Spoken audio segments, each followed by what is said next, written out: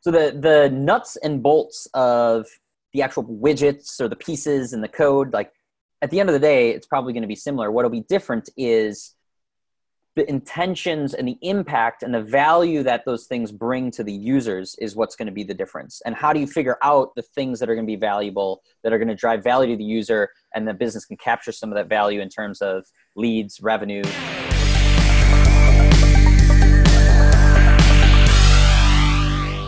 Hello, everyone. This is Ellen, the producer of The Black Line Between Sales and Marketing, with Doug Davidoff, CEO of Imagine Business Development, and Mike Donnelly, CEO of 7 Cents. Let's get started. Welcome, everybody, to another edition of The Black Line Between Sales and Marketing. I'm really excited today because we're getting to talk to one of my favorite people.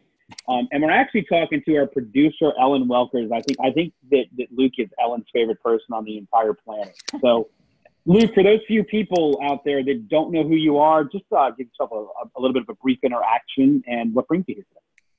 Sure. Well, thanks for everyone listening in. My name is Luke Summerfield, and I'm a program manager at HubSpot.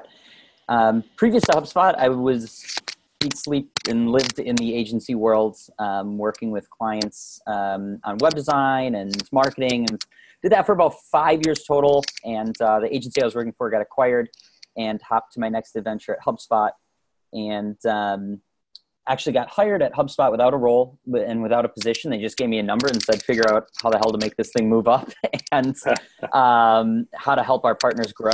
And so I tried 2015 was the year of trying a bunch of programs, and most didn't work. A couple did okay. And then the one that really started to take off and show a lot of value for our partners and for their clients was this concept of growth-driven design, which is the program now that I do. I've done full-time for the last 2 years now, growing the community around that.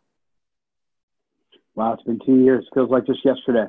I was at your growth-driven design workshop. Yeah. You know, the thing that I've always loved about you, and I think what has made us kindred spirits so much is you're interested and fascinated by so many different things, and I think that's what brings that unique place that you take to the web and to the web in general and websites specifically. If I'm right, the thing that I think fascinates you more than anything else, and I would go so far, you can't say this, but other people can give you this title. I would refer to you as a genius in this area, is all around the area. I'm not just saying it just to blow smoke, I promise, but it's the area of usability and really thinking about the user interface and the user experience and what that means in different instances. So I guess first off, am I right that whole idea of usability and user experience is the thing that fascinates you? And then even if I'm wrong, give us your take on that and what you've learned about it and what that means to be able to have impact on the web or anywhere. Sure. I think something that's super interesting, and of course I talk a lot about it in the context of how you use this in the web, but of course, this spans across many different things. It's just the experience that folks go through, whether you're experiencing things with a business, whether you're experiencing things on a website, whether you're experiencing things in a one-on-one relationship. And so what I try to do is I try to look for industries and other areas that kind of have a lot of these things figured out. There's a lot of industries that don't necessarily directly align with what we would think of as marketing that are doing this exceptionally well. Let me give you an example. So after launching Growth Driven Design, the certification, I went on a 6-month tour nonstop across the world, doing workshops, stopping in at agencies. And one of the places I stopped was Japan, and had the opportunity to go there. And ran into someone who invited me to go to Tokyo Disney Sea, which is like the Disney resort there. And I hadn't been to Disney since I was a kid. Jumped to Disney with this guy, kind of spur of the moment to check it out. And I cannot tell you how of an amazing experience it is when you go into a Disney. It's like you're transported into a whole nother world. And it's every single detail from like literally the first time you even get on the subway, riding your way to Disney, all the way to the time you leave, they have every single little thing put together there. And so it's very intriguing on how advanced, and all of that is very intentional. It's really interesting how advanced Disney is in creating those experiences. And I would say, like, the thing that I'm probably good at, or one of my superpowers, is looking at those concepts that are being applied in those industries and figuring out, like, well, how the hell do we actually take those ideas and apply them to other places, right? And in this case, we talk a lot about I talk a lot about web design and optimization. And so I get a lot of inspiration, at least on the user experience side, thinking about using the same concepts and frameworks and principles that people like Disney employ in the way that they design their theme parks and design their experiences. Right now, I'm diving very heavily into game design and how games are structured, and the stories behind the games, and the way the incentives and the reward systems in games are all put together. Because I'm not a big gamer. I actually don't like. I find other ways to spend my time other than gaming. But I have been absolutely hooked looking at the new Zelda. The new Zelda is a masterclass on how to put together an engaging experience that literally, like, transports you into another world. I sit down to play 30 minutes. Next thing I know, it's like 5 hours later. And how can what are they doing there? What did they learn in that industry that we can take into the experiences that we bring our clients through in the sales process, that we can bring prospects through on the website, in our marketing? And so I think there's a lot that we have to learn about the client, about the experience that a lot of these other industries have figured out. And one of the things that I'm trying to do with Growth Driven Design is put together a process and a system that we can use along with some of these concepts and principles to actually do some of this in our website or marketing. So look, let's take, if you don't mind, let's take a little bit of a step back to, you mentioned something. You started with HubSpot. You really didn't have a role. They gave you a budget, said, hey, go figure out how to, have agents, give agencies something to grow with. And I love what you said about, the experience of going to Disney and just how it's all done. They really do that on purpose. But what led you to say, hey, we need to build something better around website design? Like, how did you even conceive that? Were you just seeing something in the industry? Did you feel like, because I myself, when I started 7 Cents, we went off and we paid this designer tons of money to go build us a website. And the next thing you know, it's like, hey, I want to make a change here. I want to make a change here. Well, next thing you know, it's more money. I got to throw it down. It's very complex. Ultimately found the HubSpot COS and was like, okay, this is brilliant. I don't need a developer. I can go do all of this myself. But going back to the original question, what led you to this idea that, hey, this is something that we can deliver to organizations to help them be more effective?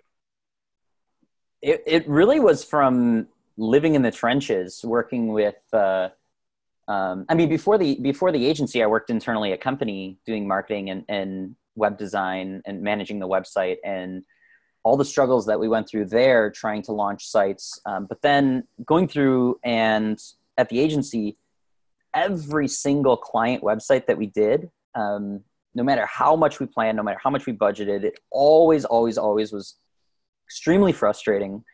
Got launched way late, way over budget, went way out of scope.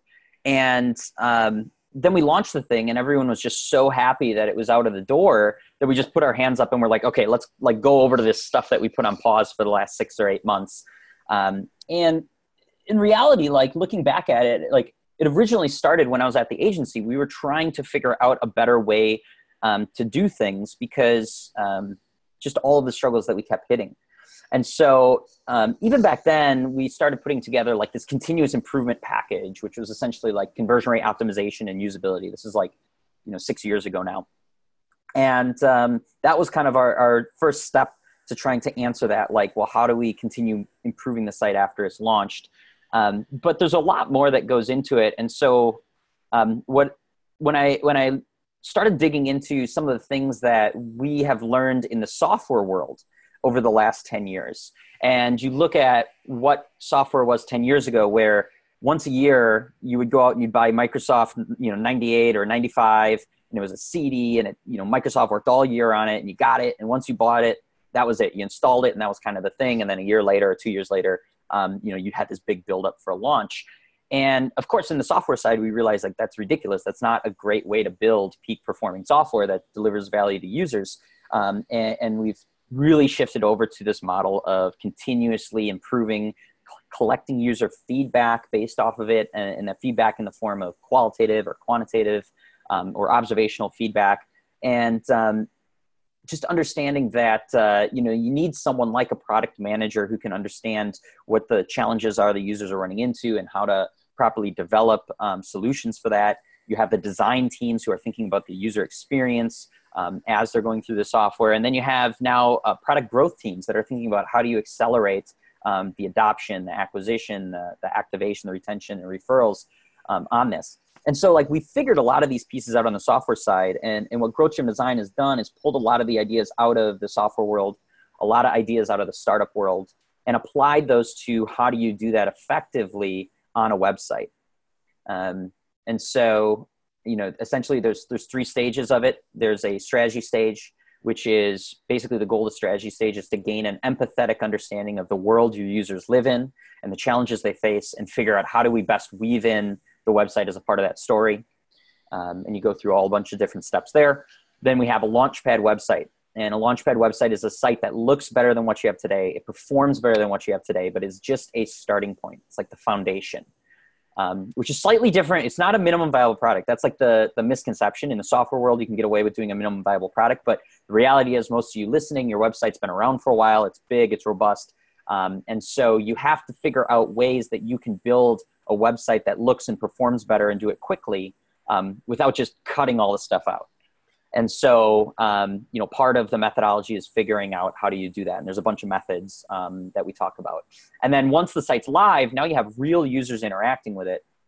And you can start collecting feedback. You can start collecting data and let the data guide you in the decisions on how you prioritize the things that you build and where you optimize and why you optimize or build net new items based off of like the user guiding you versus, what the best practice is. The best practice is like the shortest route to mediocrity. It's like, let's figure out what our users want and what they'll find valuable and try to build around that. Again, coming from a software background, Drew, I'm sure a lot of this is like, well, yeah, this is like how a software world works, but it hasn't historically been the way that we approach websites. And, that's why I am convinced that this is the way that websites will be built in the future.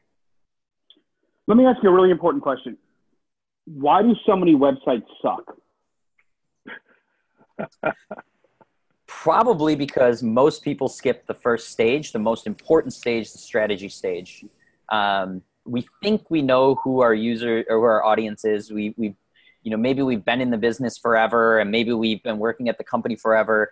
But the reality is that one, what your interactions were with a customer when you first started to maybe 5 years later are probably your customers in a very, very different spot. And so we don't necessarily know what pain points they're going through right now.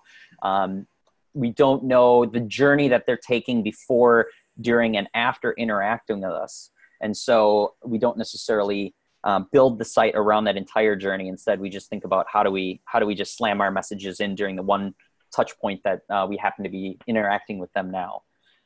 So a lot of people, I think, rush and they want to just get into building things. And what you end up building is you may even be able to build something efficiently, but you're probably not building the right things because you're skipping over that strategy stage. And so that's probably one of the big pieces. I think the other big piece is that the mentality, especially in other parts of the world, in the US, we kind of have shifted towards the new mentality, but the traditional mentality is that the website is just this pretty brochure that we go out and we build, and then people can, my dog's going crazy over there. He wants to play.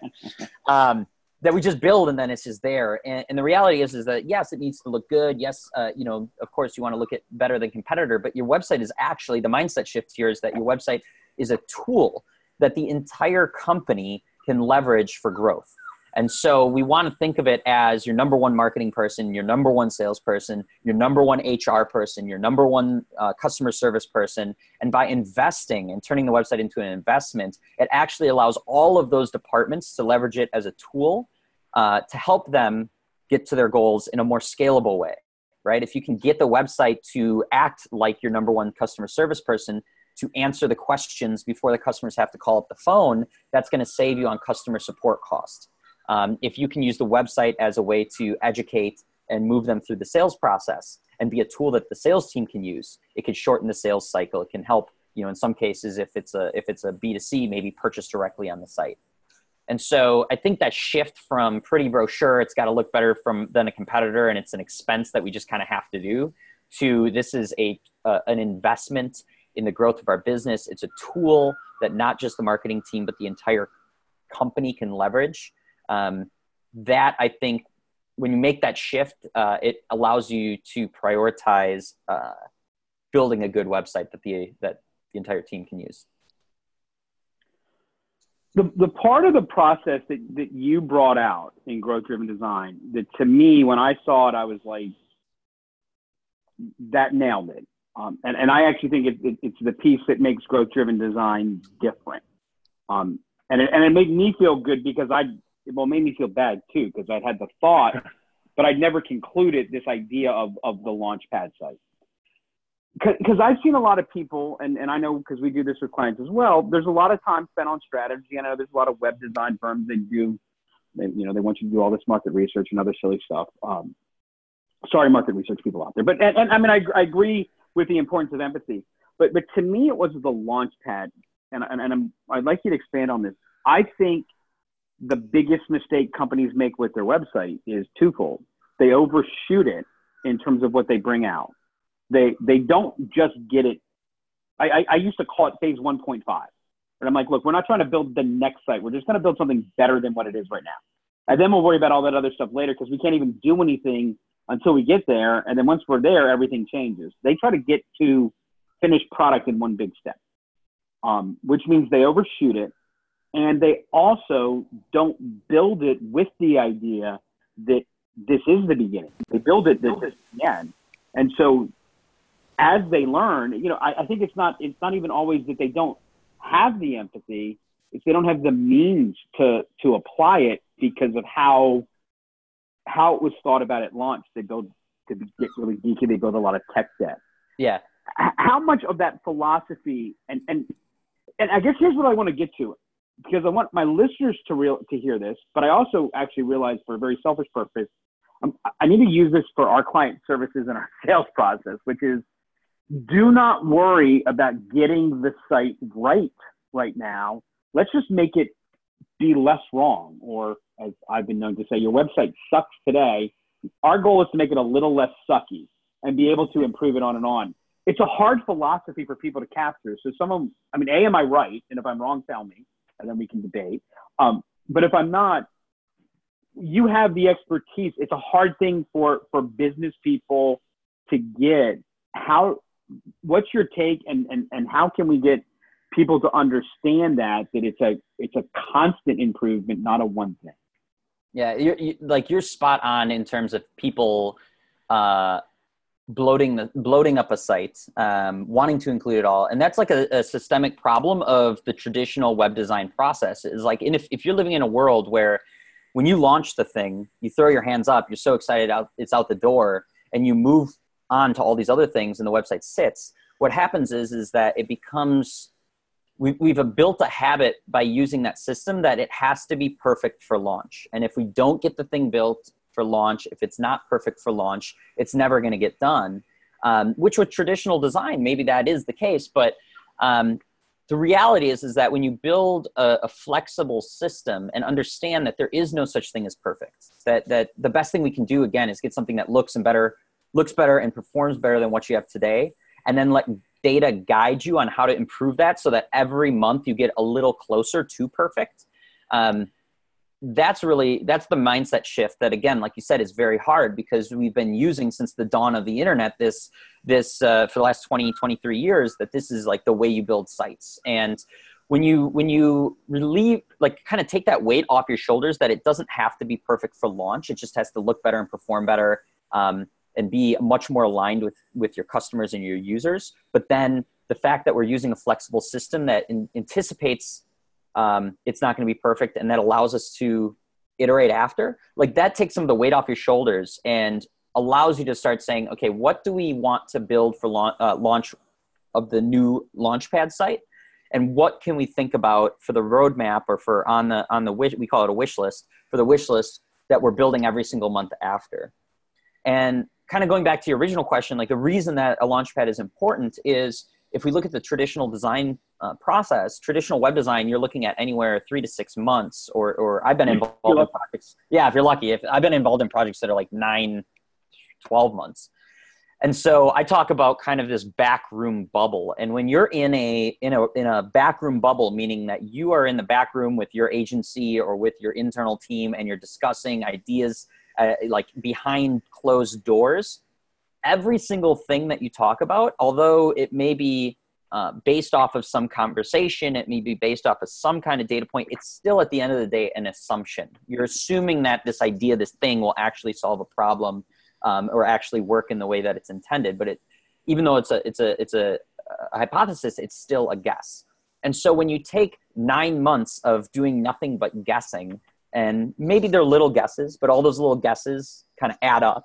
You roll all those big guesses together, you launch it into the world, and then you're like, all right, that took a lot of time, let's move on to this other stuff. That's not setting yourself up for building a peak performing website that's going to actually drive growth. And so the beauty of what a Launchpad website is again, the fact that it looks and performs better, but we're getting that out quickly. And so on average, we did a survey last year, 2017 survey, and we found that on average, the Launchpad website, doing the strategy and the Launchpad website, agencies on average were launching in 60 days. So in 60 days, you get out of that bubble, and now you're actually having real users interact with your real, actual website. And now you can let the data inform the decisions. It's no longer an assumption. It's like a data-guided decision. And so that's kind of the key with the Launchpad. And then, of course, the question is like, well, how do you launch a site quickly? And again, bunch of different ways to do it. We talk about it in the new certification that we just launched, the updated certification. But yeah, there's a bunch of different ways you can do it. Yeah, just for your knowledge, we actually our process used to be about 4 to 6 months if we were lucky. And the thing that was always kind of funny about that is you would launch the site and everyone was happy, exactly what you said, but everyone also hated the site. Yeah. It was old, right? It was already, all the content on there, the ideas were old. They spent so much time, it was like, it wasn't the new thing. We've actually got it down to our typical launch is now 45 days. And again, it's that whole point of let's not make perfect or even great the enemy of better. Let's get it better as fast as we can, and then we can always make it better.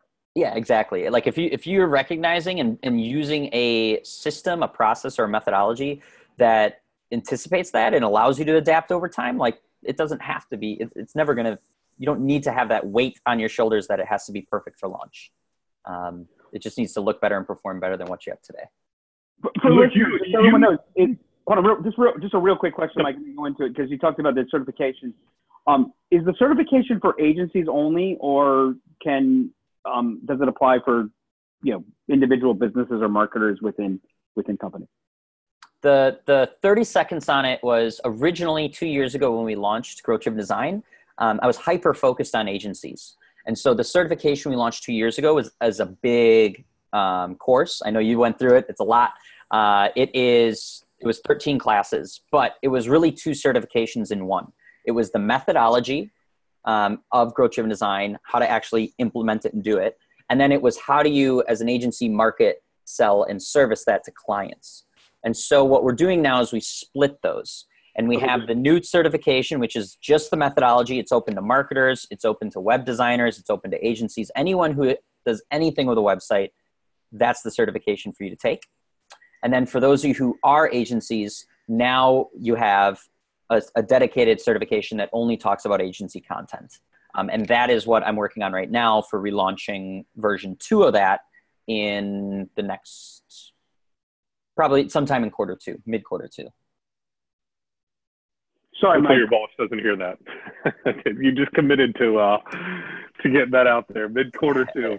You heard that. No, I was going to say, I mean, when you brought up a very good point, which I had never really thought about when it came to web design, and I don't think a lot of business leaders do, but it's a very interesting point, which is, hey, get the business to buy in on this, because when I thought of a website, hey, this is kind of a more top of funnel, maybe even like middle of funnel component.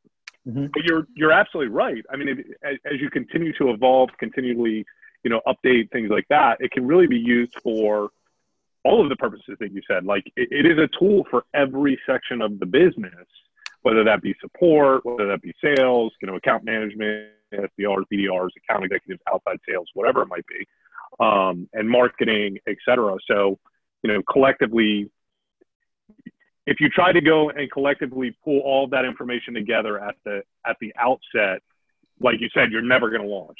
Right. But if you're just continually innovating and then getting buy-in from different parts of the organization of, hey, what do you think is working with this? What do you don't think is working with this? And gives you the framework to iterate. I think it's a very interesting comment. So I just thought I'd give you kudos on that. And yeah, that's actually, it's actually one of the new things that, like, new ideas that came out since the original certification didn't have that in at all. And as I was traveling, like I said, 6 months on the road all over the world, as I was talking to folks, the question came up, well, if I launch a site and I go and I start doing improvements, like, does it ever end? Is there, like, do I ever stop improvements? And so that's where that idea originally came from, where I'm like, well, of course, you can always be building and optimizing in the context of improving the marketing and how it benefits the marketing team with, lead generation, visitors, conversions, all of those types of things. But what ends up happening is, like, as you start to evolve it, like, most of the time the website lives within the marketing team. And so, of course, that's probably a primary focus of the website to start. But as you evolve the website, you're exactly right. Like, start thinking about it on how you can leverage it. So here's like an example. At HubSpot, we're growing like crazy. And one of our big challenges with the business growing is finding good people, finding good talent. And so over the last year, there's been heavy investments in not only the team, but also the website to turn our careers page into like a central hub for driving a new candidate pipeline and getting good candidates down there. So qualifying them and getting the pipeline built. So for us, if we weren't able to invest, if the HR team wasn't able to invest in the website, that would hinder our overall company's growth. We wouldn't get the right candidates. We'd be growing much slower. And I already gave an example of, like, the services team. There's definitely a lot you can do within the sales team. It's just a tool that the entire company can use. And we just kind of have these blinders on because it's always kind of lived in the marketing world. And of course it is a good tool for marketing, and maybe that's where it starts. But at a certain point in the maturity of the website, like, it's good to break those blinders off and think about all these other ways that you can leverage the website. The other thing that I'll mention is not only just thinking about other teams and how other teams can leverage it, but also think about the entire customer journey that they go through, from like awareness all the way down to like advocate. And what most of the time the website is built around is, like you said, that very top of the funnel, middle of the funnel. And we almost completely forget about how to leverage the website for existing customers and how to leverage like building advocate programs onto the website and manage like some of our community leaders and things like that. And that's a whole nother area that, again, the website is a tool to help in those different areas, which again turns into retention, turns into upsell, cross-sell. Like, that's how it impacts the business growth. So the Launchpad was the first thing that I loved about your thinking. The second thing that you brought to bear, and I think you've got as good a take and ability to explain it as anybody that I've met. But this is like the Luke fan club meeting today. I didn't realize I thought so. So I mean, I knew I liked it, but I didn't know I liked it. Wow. Another problem with websites historically is that they've been measured quantitatively. The qualitative measurement was always, well, I like it or I don't like it, which is really kind of a wasted argument. But visits, bounce rates, time on page, all this, you could go crazy in Google Analytics and get lost. And what you really captured was measuring usability, and not measuring usability. You're Microsoft and you've got billions of social scientists that mid-market companies could only dream of, but talking about heat maps and really bringing a discipline to measuring the usability, the qualitative aspects, which I think it's missed far too often, and we forget that we're being people. We're not just data people, especially the people who are coming to our site. So for that, again, mid-market company, they're on the, they get the importance of the website. They're doing basic things. How can they bring that qualitative discipline? They look at a heat map and they go, oh yeah, okay, so we'll, they see it, but they don't know what to do with it. How do you begin to take that approach? How do you learn it? How do you apply it? So you're bringing that same discipline on the usability that you're bringing on the data, on the quantitative data. There's kind of like a two-step process here, and then I can kind of break down each individual step. And again, we go through this in the certification. So if you want the long, if you hear this and you're like, cool, this is cool, I want to learn more, like it's all in the cert along with templates and all that stuff. So the first question, and this is a big struggle that a lot of folks run into, is like you have a site and there's literally endless things you can improve on it or that you could build on it. Changing your homepage, changing forms, changing form fields, experimenting with chat versus forms, like there's literally endless amount of things you could focus on. And so kind of the first step of this is figuring out, if we think of it like a battle map, right? Where is my single point of attack at this given moment that's going to give me a disproportionate outcome towards the results I'm trying to achieve? So the reason that when the U.S. attacked on D-Day, they took all of their troops, every single one of them, and instead of attacking across the entire coastline, all the way up and down Europe, they focused all of them in one single place. And because they did that, they were able to penetrate through at the weakest area of that particular coastline. That's why they picked. There's very specific why they picked it and how they focused everyone. And so we kind of have to think along those same lines, where it's like, okay, if I have a limited number of time and energy, instead of doing a little of everything all over the site without kind of rhyme and reason, how do I determine where do I focus 100% of that time and energy on like the weakest link or the thing that's going to give me the most disproportionate outcome? And so to try and solve that, I built a framework that's used by the strategist called, we used to call it the website hierarchy. Now in the new cert, it's kind of, it's less of a hierarchy and more of a guide. And so I call it the performance roadmap. And this allows you to have some metrics to measure that gives you an indication if this is the spot where you should focus or if there's a better spot you could focus. So it's kind of gives you a pulse on where on the site you should focus. So that's kind of step one, is like, where are we going to invest our time and energy and focus? Once you've determined that, then it goes to what you were saying, where it's like, well, what are we going to actually build? And so there's kind of a three or four step process that goes into that. And the first thing is understanding what the user or the person coming to a page is trying to accomplish. Like, what progress are they trying to make? And then part two of that is like, what is hanging them up? What are they struggling with that's preventing them from making that progress or accomplishing that thing? And so there's a bunch of ways you can do that. You mentioned click heat maps is a really great way to see what people are clicking on. Doing user interviews or doing like a little slide up questionnaire is a great way to find out why they're there. What are they trying to accomplish? You could do things like, there's all kinds of different UX research techniques that we talk about, that we introduce in the certification, to understand what are they trying to do? Where are they struggling? Then there's like the next step, which is like, okay, we know why they're coming here. We know what they're trying to do. We know what they're struggling with. Now let's brainstorm up solutions. And this is like where you get a little bit more creative.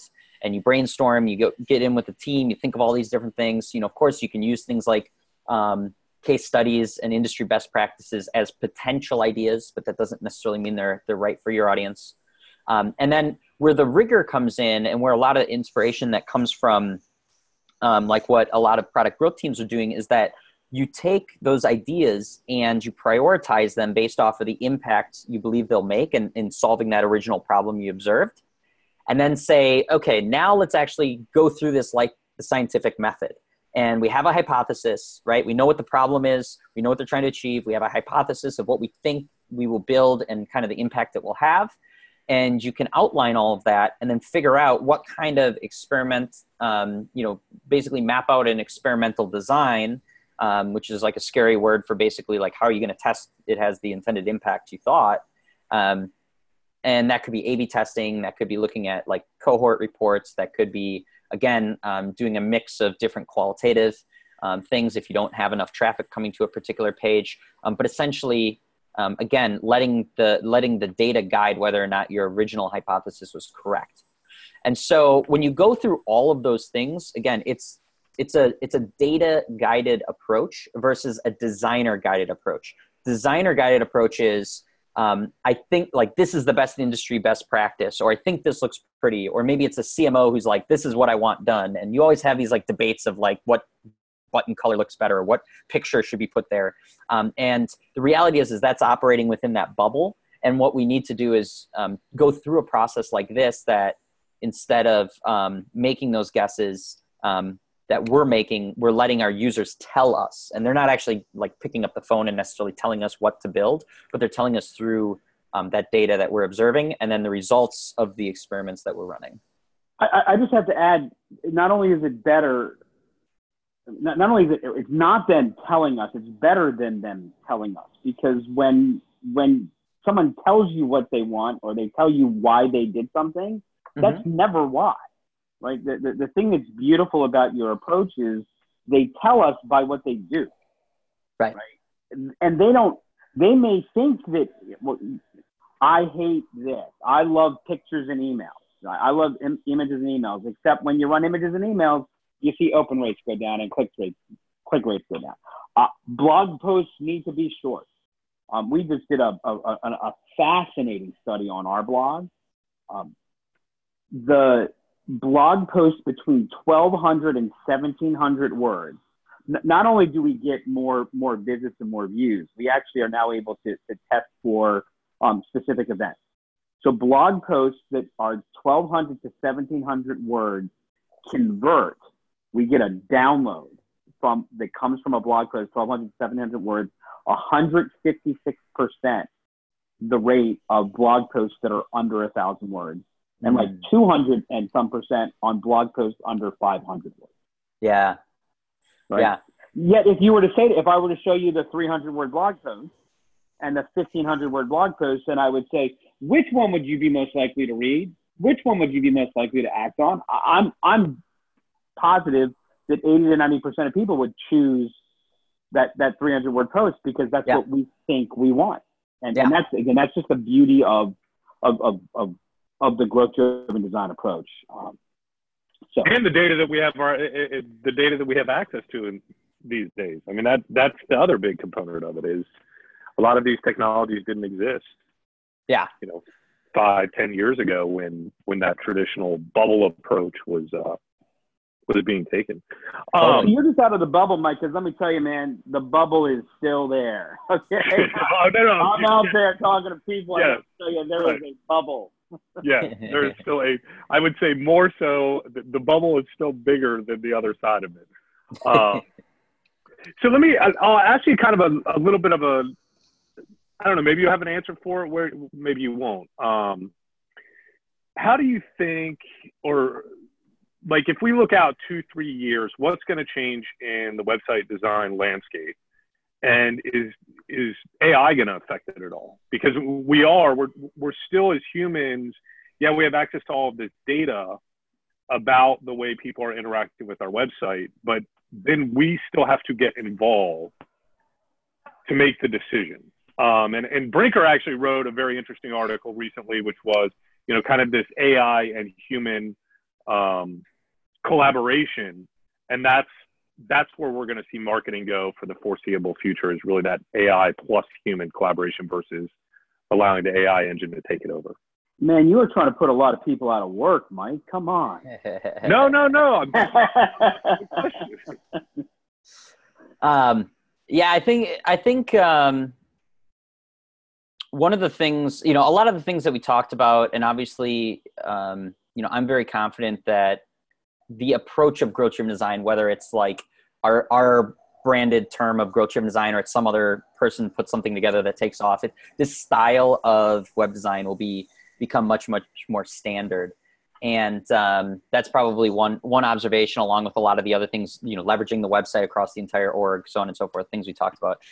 For the AI specific thing, a lot of like you said, a lot of this data has never been before available to us at our fingertips. But at the flip side of that is that it still is relatively, or can be relatively hard to actually, one, sort through and get the right types of data.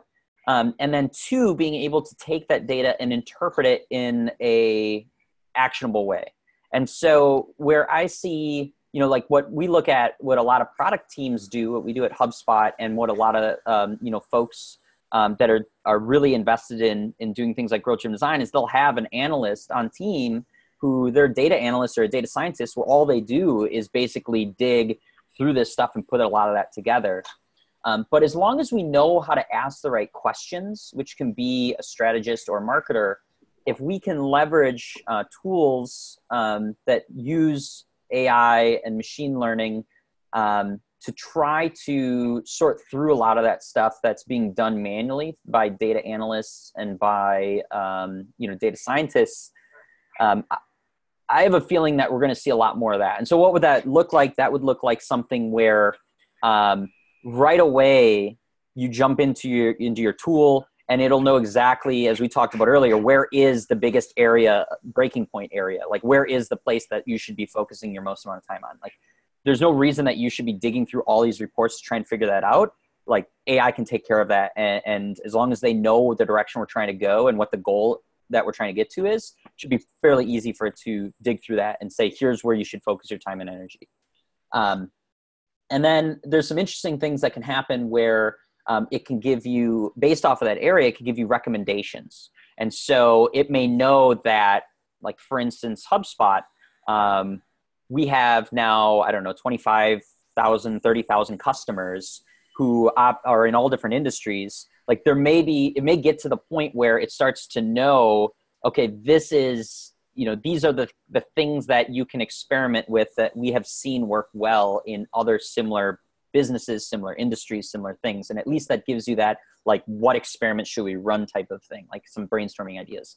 And so that'll become easier. And then when you actually want to run the experiment, there should be, again, a much easier way to implement that and measure that, which again could all be taken care of. So to sum it up, there's a lot of manual work that needs to be done by someone who's very good with data and good with numbers. That makes it a prime place that you could replace that type of work with, a type of AI that can do a lot of that manual work for you. So I see that kind of as one of the key things, doing a lot of that background work. And again, what would that look like? It would be a lot of, like, recommendations and things like that.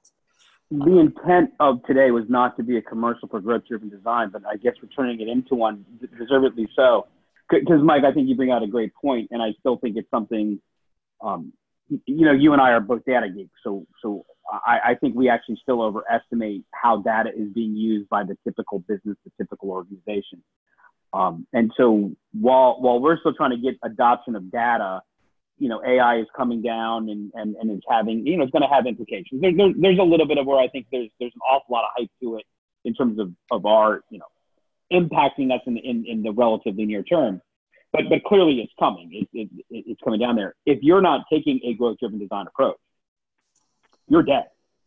Because all that data and all that information that's happening, if it's not built to adjust, then you're dead. So like, literally, don't wait, because you got to be there. Now, I'll give you one little fun prediction. What I think is going to happen with AI and where growth-driven design is going to come in, whether the ideology of growth-driven design. That I foresee a time. And by the way, Mike, I'm going to find a place for you in my vision of the future as well, because I like to make everybody happy here on the Black Line. I think what AI is going to do to websites is it's going to bring dynamic variable content. And what I mean by that is if you think about the whole jobs to be hired theory and the research that Christensen did that led to that, where, I buy a milkshake in the morning, I'm hiring the milkshake to do one thing, whereas in the evening, I'm hiring it to do something else, and therefore positioning it and how you serve it, et cetera, should change. Well, I'll bet you that there are, in certain businesses and certain sites, there's times of day where if I'm visiting your site at this time versus that time, there's a predictive aspect that we just can't pick up the signal yet for what's happening. And here's the big one, what drove you? Where did you come from, right? Did you come from our weekly or monthly email thought leadership piece on something that brought you on there, versus did you come from a search about something that's more bottom funnel? And the website will begin to, we've got, HubSpot has smart content. Pretty soon you're going to have growth-driven design combined with engagement optimization, combined with smart modules, if you will, that realizes and repositions where things are on the page based upon who's there, the time of day, what their pattern of action is, et cetera. Am I too pie in the sky, Luke, or is that within reason over the next 24 to 36 months? I would say that that's probably in reason. There's some of a lot of the pieces are in place to do that. If you look at, growth-driven design can be used on any platform. Like it's platform agnostic, just the methodology. But the question I get is why do we want, why, of course, there's a reason you would want to do it on HubSpot. And one of the reasons is the fact that you have this contact timeline that tells you every interaction, every email, every social interaction, every sales call, everything about this person is in this CRM contact timeline. And when you combine that data with also having your website hosted on HubSpot, there's already some interesting things you can do. And I would say the things that you're talking about will probably be more and more not only be able to do more of that, but also make it easier. Because smart content's a great idea. It's a pain in the butt to implement. It's a lot to implement, and having a strategy behind it is very difficult. And as you can use AI to make recommendations and to understand 500,000 contacts in your contact database and what the patterns are to make those recommendations, it will then make personalizing and setting up that much easier. So, so how much we're going to have to edit out the piece on the smart content thing, because telling them that it's hard to do, it makes it a lot harder for us to sell it. Yeah. We tell them how we get to do that. If they hear this whole part about it being hard, then I'm just kidding. That's why they have to hire you. They have to hire someone who's got experience in this strategy. I was going to ask, yeah. How many, what's the percentage of HubSpot COS users that are actually deploying smart content or smart modules? That's an unfair question. Go ahead and answer it, but I'll tell you why that's an unfair question in a second. Well, I actually have no idea, but I'll put it this way. It's one of those things that it's a brilliant idea. It's really, really smart when it's done properly. And so what ends up happening is people buy the COS and they're like, this is awesome. Now rebranded to CMS, but HubSpot CMS. They're like, this is awesome. And then part of the problem is traditional web design. When you have this monster site to build, going one layer deeper and building smart content on it is like the last thing on your plate. And then you launch the site and you're like, okay, whatever, we're just not going to do it anymore. So the nice thing is that having this iterative approach builds in time and energy to, at a certain point, focus on personalization. And that's personalization is one of those pieces that's on that website performance roadmap we talked about earlier as a place to focus. So that's like one part. And then I think the other part is when you actually get into it, again, understanding a strategy behind it, understanding like the recommendations based off of the data, the patterns you see, and then being able to translate that into what should you actually build smart and then actually creating the content is a lot harder and more time consuming, I think, than it sounds when you first hear it. And so a lot of the folks they'll do it, but they're not, I would say a lot of the folks could be doing it much better. And so I would say that's where working with an agency who has experience and knows how to do it is really important versus trying to take that on with a small marketing team. But also where having a system like Growth Driven Design, where you're actually budgeting in time to work on that type of stuff every month versus like, oh, well, maybe we'll fit it in here and there to try and get this stuff done. Like that's going to set you up to more effectively use that type of thing. But I don't have like an actual number of like certain percent are using it or not. He gave the reason why it's an unfair question. And that is if you were to actually look at a report of what percentage of users are using smart content, I would be willing to put a meaningful wager down that more than 90% would fall into the category that are using it, the gratuitous use of smart content. Hi, Mike. Welcome back to our site. Yeah. Mike, here's our blog post for you or things like that. And the reason is, and this is the downside, for lack of a better word, of a growth-driven design approach, is the first step. And I'm going to work with you at some point because you talk step 1, step 2, step 3. The first step, that strategy step, that empathy step, that's why people can't do smart content. I mean, first off, only do it if the juice has to be worth the squeeze, right? So sometimes you look at it and you figure out there's actually a better way to solve the problem rather than smart content. It's actually a different path. But that strategy is crucial, by the way, to all the data and my Wild West version of the future. It's all built on strategy, right? There's got to be real strategy. And I think the other problem is, and I'm curious, Luke, how you see people solving this, is that you do strategy for website once for the launch. And then all of a sudden, the key people, it's like, okay, well, whatever. And then you get stuck because, I mean, hell, even when you do a full launch, it's only a half of a website because the world hasn't responded to it. How do you stay up on that strategy is I guess the question. What are the ways you've seen companies be able to stay up on that and not get web strategy exhaustion? Yeah. Well, I mean, you're definitely hit the nail on the head where a lot of times you'll do something, this is somewhat the point I was trying to get earlier where I said, well, just because you've been working at a company for a long time doesn't mean your customers. If you started out on the front lines in sales 5 years ago or 10 years ago, it could be a very, very different customer with very, very different problems, especially if your industry changes, your customer changes, your product changes. And so I think just regularly going through the investment of this, two things. First, regularly reinvesting in recompleting or re-examining some of those things that you do in the strategy stage.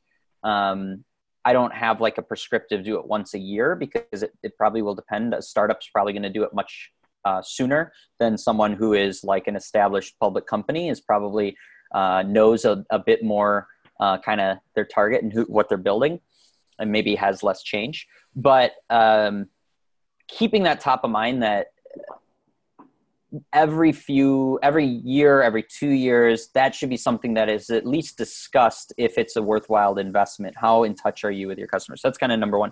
Number two is that if you're doing if you're involving the customer and letting qualitative user interviews, user testing, if you're involved in doing that on a regular basis and investing on a regular basis, you're going to have a pulse on who your audience is, what's working, what's not working, like what patterns you're seeing in your audience.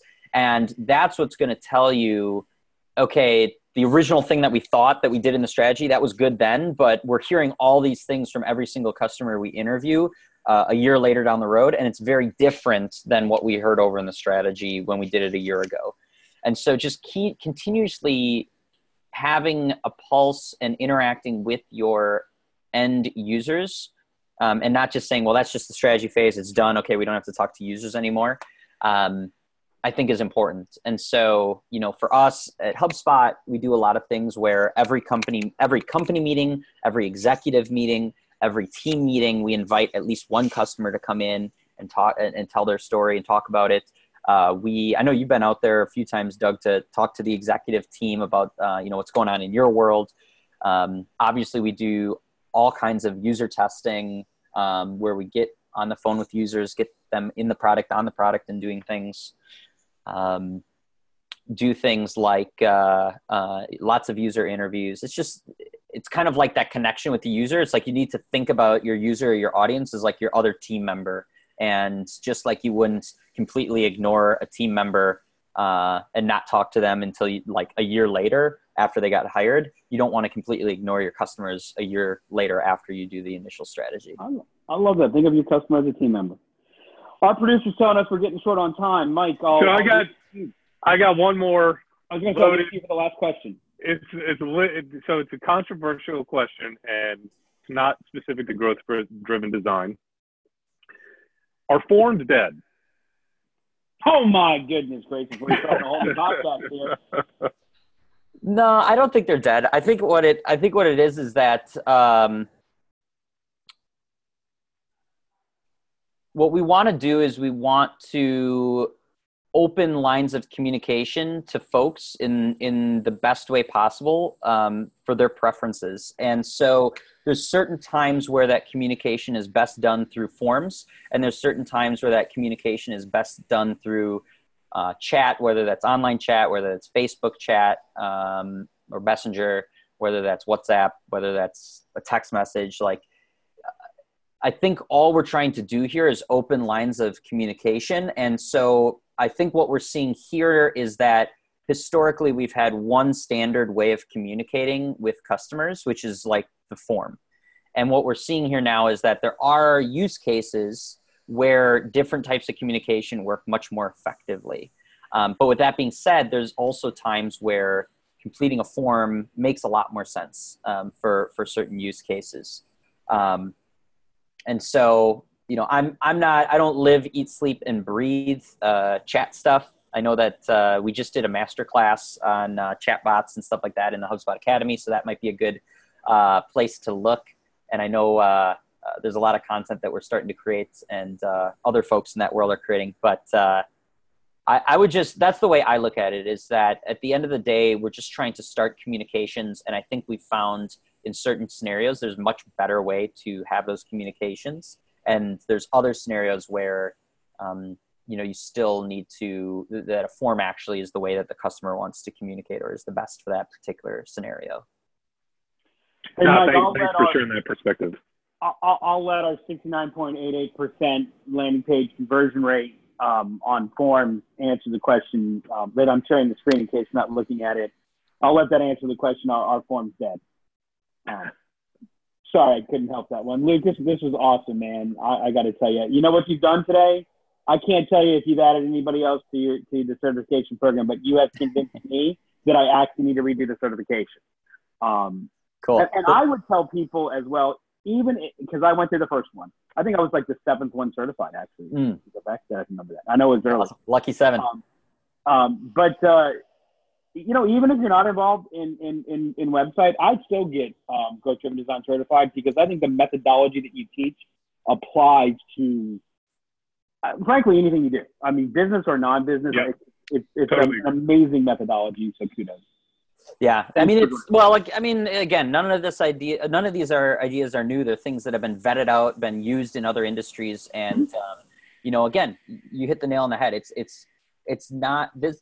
All this is a process and a mindset and a philosophy, and that can be applied in this case, Artie, I real talk a quick, lot about websites, as we but were that doing this, same process, that same I'm gonna test something methodology, out. the same So I want to do a thought real quick process can be snippet with you, applied Luke. to marketing, to We're gonna sales, use to this. By the way, Mike and I I told do you this. Brazilian literally Jiu-Jitsu. came I up with could the approach idea. training I Jiu-Jitsu went in the through exact same way. It's just strategy and launch pad. I'm in my it's a continuous framework improvement cycle now. for thinking and a process to So what follow. I'm going to do is And I'm going to do a snippet real quick. There's a lot that of we're gonna folks use to help that promote the webinar. use I mean, that to and they help use it promote on the their podcast. website. They use it in their marketing. They And use so it the in their question I'm sales going to ask enablement, you sales is, stuff, and they just kind of wrap it all together and just we all know follow that the same process websites for are crucially everything. important to the growth of any business today. Most people The difference between a good website and a great website is thanks for having me. Really small in the difference Cheers. of what actually goes into the site, but it's huge in impact.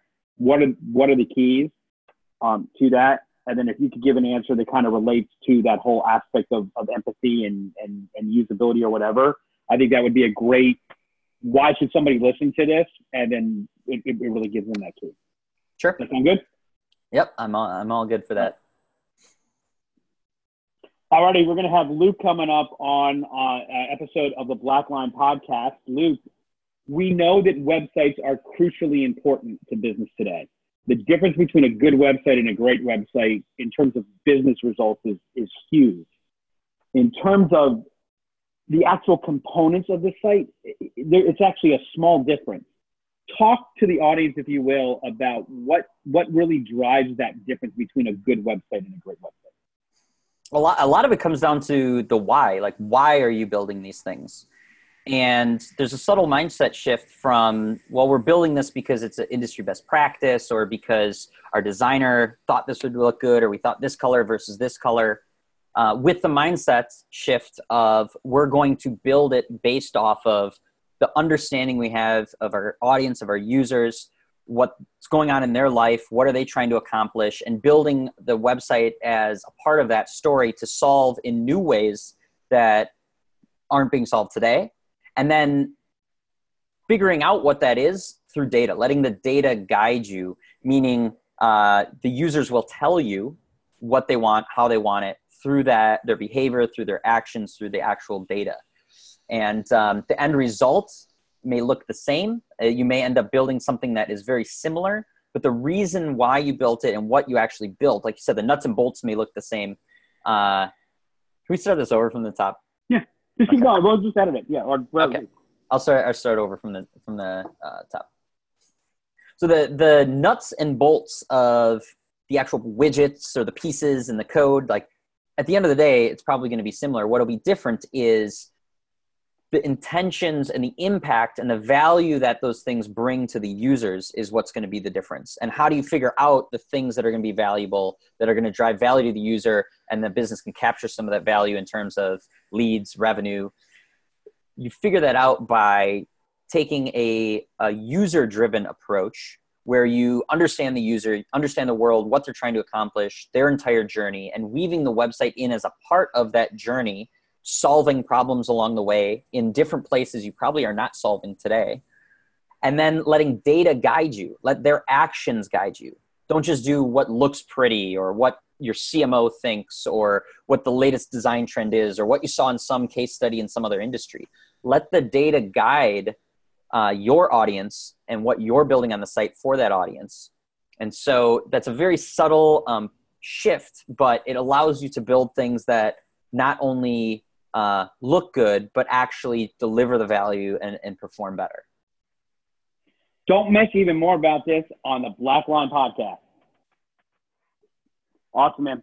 Okay. Awesome, Luke. That was really cool, man. I learned a lot and definitely got some homework now. Yeah. On gamer theory, are you familiar with the gamer's dilemma?